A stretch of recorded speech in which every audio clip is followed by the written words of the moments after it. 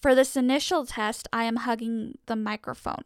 I'm going to back up a little bit to the traditional hang loose distance away. Okay, so I've backed up a little bit. Of course, my recording levels have dropped a tiny bit, so I will see what the RMS reading is.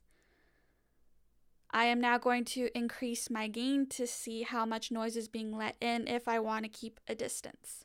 The gain is now set to 67, and we are now back to the healthy recording levels from when I was hugging the microphone.